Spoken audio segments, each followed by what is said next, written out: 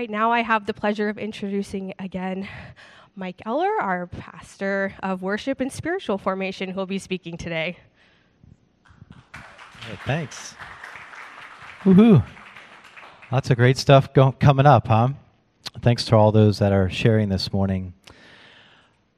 You're stuck with me a little bit longer here, so I get the privilege of preaching this morning in addition to doing music, and I cherish those times to be able to speak to you, not just through song, but in this form. So I want to start by sharing, there's a greeting in high church liturgy that has always been pretty personally meaningful for me. Anytime I've been able to worship in like a mainline tradition or a Catholic setting, and this phrase comes with a response, so it's kind of a test for you this morning to see who knows this as well.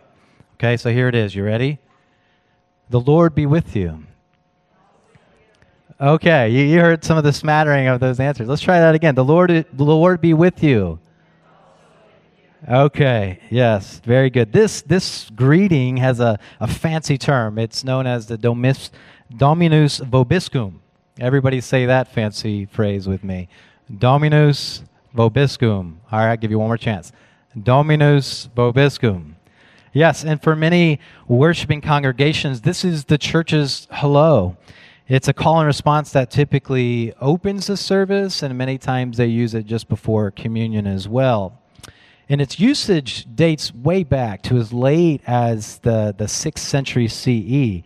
So churches have been using this greeting for millennia. It reminds me of a joke, actually, I heard once. So if you'll bear with me, a priest steps on the platform one Sunday and starts shouting into the microphone, "Is this thing on? Is this thing on?" And he's tapping on it and making lots of sounds into the mic, and he finally says, "Something is wrong with this mic." And the congregation replies, "And also with you." You are a little slow this morning. I thought you would catch that. All right, trying to wake you up here. Dominus Vobiscum. If you don't learn anything else from this sermon, you'll at least have taken a little bit of Latin away today. For those familiar at all with church history, you know that Latin was the dominant language for the church, the Christian church, for the first few centuries. Then the Bible was translated into Latin by St. Jerome in the late 4th century. That's a long time ago. That version is known as the Latin Vulgate. And if we were to be grammatically sensitive with this phrase, "The Lord be with you" today, we would point out that the original Latin does not include the verb to be. More literally, that phrase would have been "Lord with you." And when the Bible was translated into English, the language of the common people, that phrase was set in the subjunctive mood, which is kind of a wish or a desire. And so they added in that word "be," "the Lord be with you." And when spoken that way, the minister proclaims it as sort of a prayer or a hope, which in itself can be this beautiful conversational blessing that the minister has with the congregation. But the better translation of that phrase is "the Lord is with you." The Lord is with you. Can you hear how that one word change can make a quite significant difference? One way sounds fairly tentative, maybe even wishful, hopeful.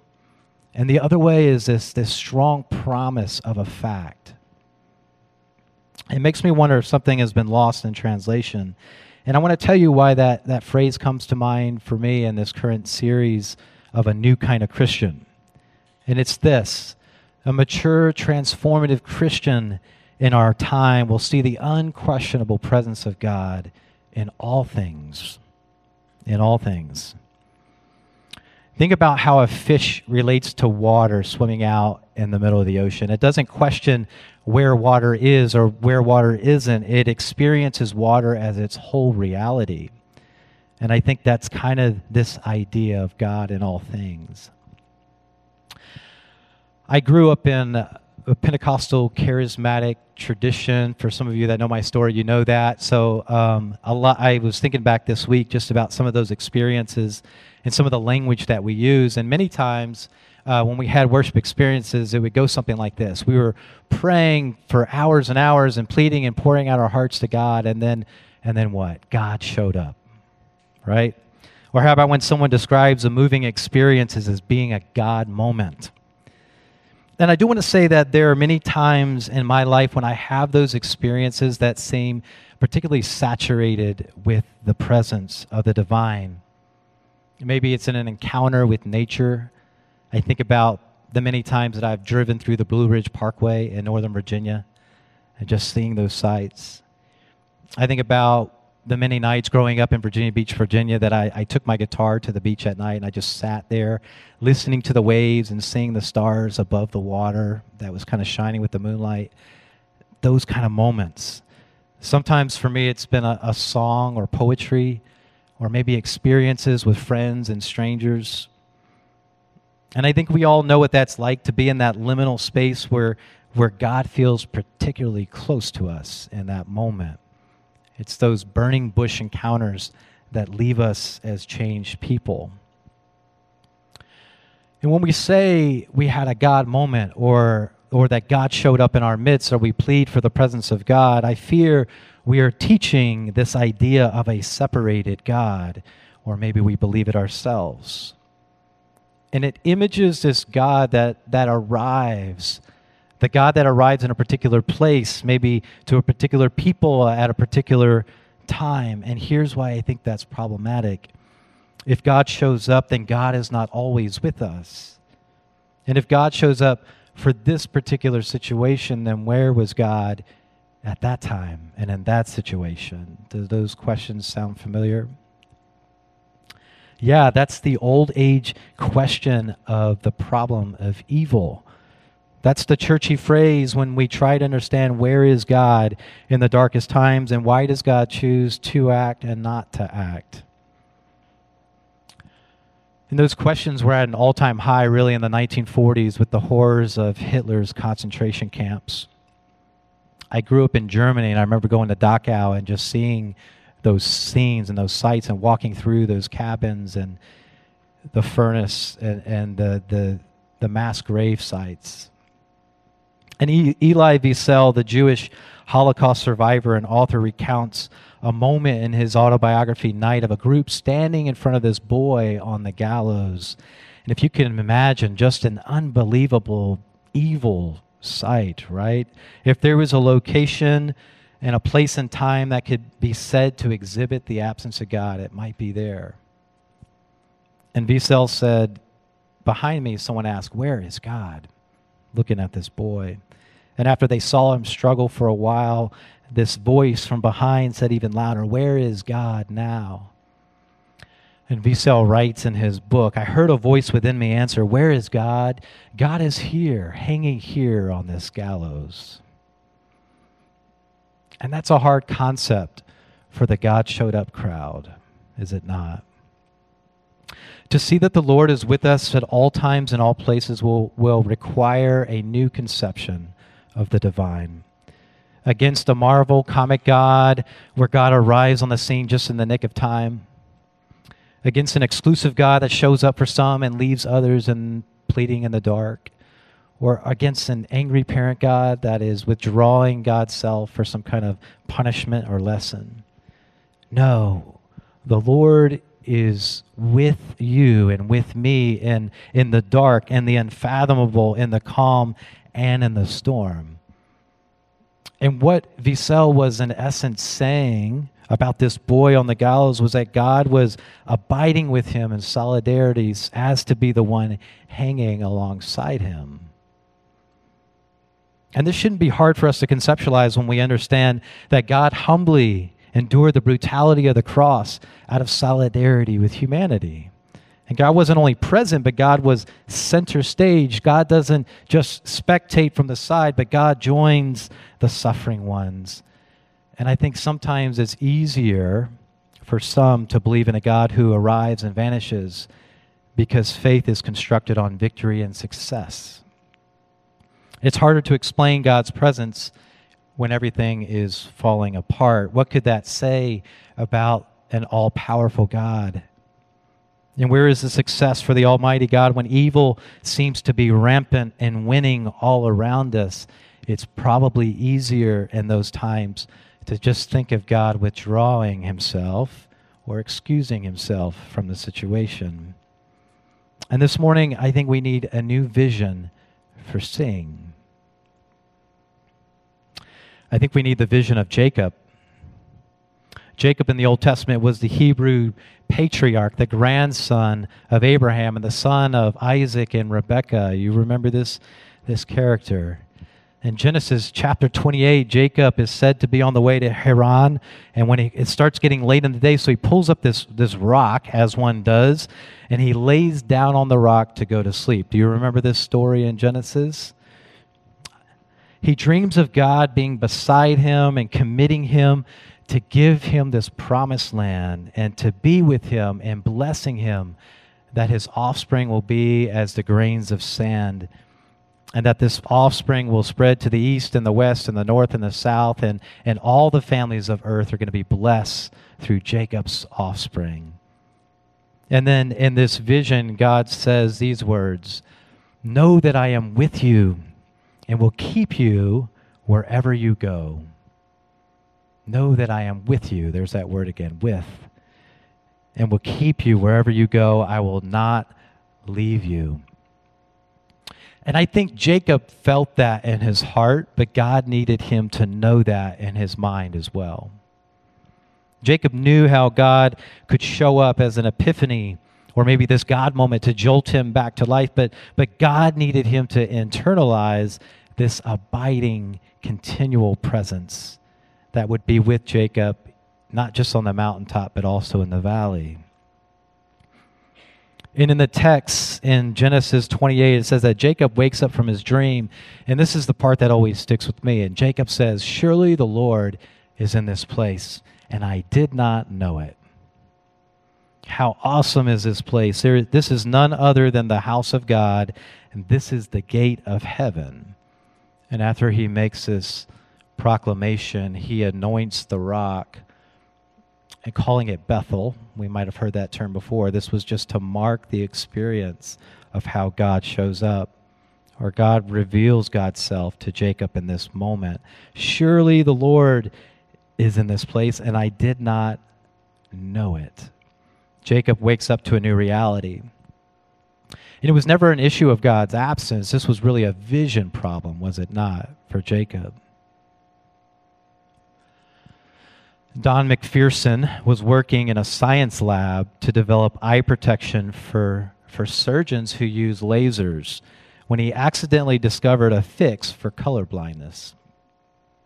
After engineering this new eye protection invention, he hands a pair of glasses to a friend, not realizing that this colorblind friend for the first time would see a vivid distinction in color. And you see his friend was red-green colorblind, which is common in about 1 out of 12 males. And after putting on those pair of glasses, his friend saw this orange cone standing out in a green field, something he never would have noticed before.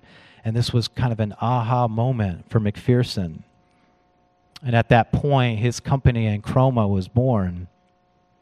And since stumbling upon this correction, Enchroma has helped tens of thousands of colorblind people who could see the world in a whole new, vibrant way. And this means a lot to me, and I'm fascinated by it because I'm colorblind. Maybe you are too. And it's amazing to pull up all of these emotional videos on YouTube of people seeing these bright, distinct colors for the first time, if you can imagine that. These 70-year-old seniors, these teenagers, even these little children. And you could imagine how the world just pops in a whole new way. And I think it would just be life-altering, seeing colors for the first time in that way. And I believe a new kind of Christian in our time will need a corrective lens through which to see the world. And when we realize that God is everywhere and always present, the world becomes enlivened in this sort of colorblind, taken away kind of way. And maybe even filled for you with awesome wonder as it has been for me. It may be like seeing those colors of the spectrum for the first time. And I want to stay with that metaphor of a corrective lens for a moment and think about the gift that we are given through the contemplative tradition, this call to non-dual awareness or consciousness. Are you familiar with these terms? I think we talked about these terms a little bit around here at the river. It's this idea that there is no separation between the secular and the sacred. These aren't two distinct spheres in which God resides in one and God is absent in the other. Non-duality resists seeing these realities as such. There is no distinction.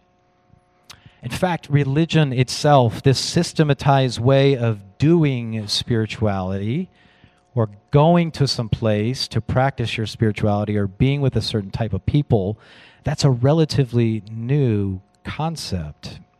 I took a whole class on it last fall at Union Seminary. It's just fascinating, blew my mind. Before modernity, all of life was really bound up in the religious. There wasn't this sacred secular divide. It was just life. This is what we do. Think about fish and water again.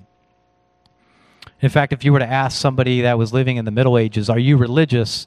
That person would probably look at you like you had two heads. The concept would not make sense to them. Once modernity came along with the agendas of colonization and tribalism, it pushed us to create this divide between the secular or the civic life and sacred or religious life, because that served the purposes of a Christianized European West to be able to put people in categories. And then once we do that, we can what? We can subjugate them and see them as less than. A person transformed by Christ will begin to see life in a non-dual way. And as they say, once you see it, you can't unsee it. Paul puts it this way. In Ephesians chapter 4, Paul writes, there is one body and one spirit, just as you are all called to purpose one hope. There is one Lord Jesus, one living faith, one ceremonial washing through baptism, and one God who is above all and through all and in all. And this was really a radical new idea. This idea that God was ubiquitous and saturating the entire world. It's like when the psalmist wrote, "Where can I go to flee from your presence? There is no place." God is above all and through all and in all. That was really radical to the common understanding of the divine at that time. Paul says there's no separation. God is all in all. I really like how Richard Rohr puts it. He says the Christian vision is that the whole world is a sacred temple. And I think if we get that the whole world is God's dwelling place, and everywhere we look we see God, that is this non-duality. That's the new lens we have to see things through. So why is all this so important to me? I'm kind of on a soapbox here this morning, because I think talking with friends and strangers and just noticing things in the world, we get separation anxiety, do we not? So if God is a separated being, we have to construct ways of getting to God, or somehow to convince God to come to us. And so we develop these morality systems, right? These show up as like binaries. Saints and sinners, saved and heathen, lost and found. And we hope that FOMO will be enough to bring people into a relationship with their Creator, as if we are the gatekeepers of that. And really, fear and shame have to be part of the equation as movers to get people toward a dislocated God. And this rubs me the wrong way, because the whole structure puts the onus on us to invite God into our presence. It's all very self-centered. Yet if God is all in all, then every person that we meet already houses the spark of the divine. This is beautifully captured in that word namaste. Do you know this greeting? It blew my mind. This greeting actually means this: the divine in me bows to the divine in you. Isn't that a beautiful idea? The divine in me bows to the divine in you. And we see the world, and as Paul did, that God is all in all, and we have to then treat all creation as an expression of the divine. Can you see how that could change just about everything we do when we approach it that way? Some of you just this morning need to hear that the Lord is with you, that there are no conditions. God is not with you if you are a Christian, or if you've prepared your heart hard enough, if you've opened up your heart wide enough, if you've said the right things, if you go to the right church, if you're around the right people. No, God is with us, all of us, no matter what. And not just with us, but behind us and above us and to the side, undergirding us, always before us. So maybe in those moments where we're driven to question, we can consider these suggestions. Instead of asking, where is God? Maybe we could ask, what has so arrested my vision that I can't see light and hope in this situation? Maybe instead of asking, why is God not speaking to me or answering me? We might ask, in what mode or way has God been prodding me, but I have been tuned in to a different frequency? Instead of asking, why is God not helping me right now? We might ask, how can I help God be God by stepping into an invitation I might have missed? So this new vision will require a whole new set of questions as well. There's a lot of separation anxiety in our world today, and it makes me think of this metaphor that's been so helpful for me, to see God as a caring parent. And we're very familiar with seeing God as a father, right? The language is everywhere. But as I close this morning, I want you to consider along with me this idea of God as a nurturing mother.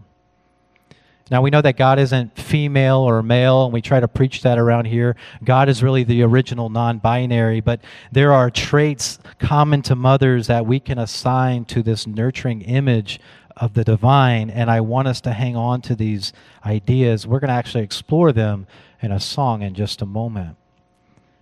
I love the words in Hosea 11. We read of this mother God. It says, "Yet it was I who taught Ephraim to walk," and Ephraim is a part of the people of Israel. "I took them up in my arms, and they did not know that I healed them. I led them with cords of human kindness, with bonds or bands of love, and I was like to them like those who lift infants to their cheeks. I bent down to them and fed them." And I love that depiction of God, just this mother God that is not far off, would never leave her young, but is intimately bound up with creation as this mother to her offspring. And maybe there's another metaphor that's even coming to mind for you this morning. Hang on to those life-giving metaphors that remind us of the nearness of God. So if you'll allow me, I want to close with that phrase that we opened with, but in a slight different way. So if you'll give your response, the Lord is with you. Let's try that again. The Lord is with you. And aren't we glad? Namaste.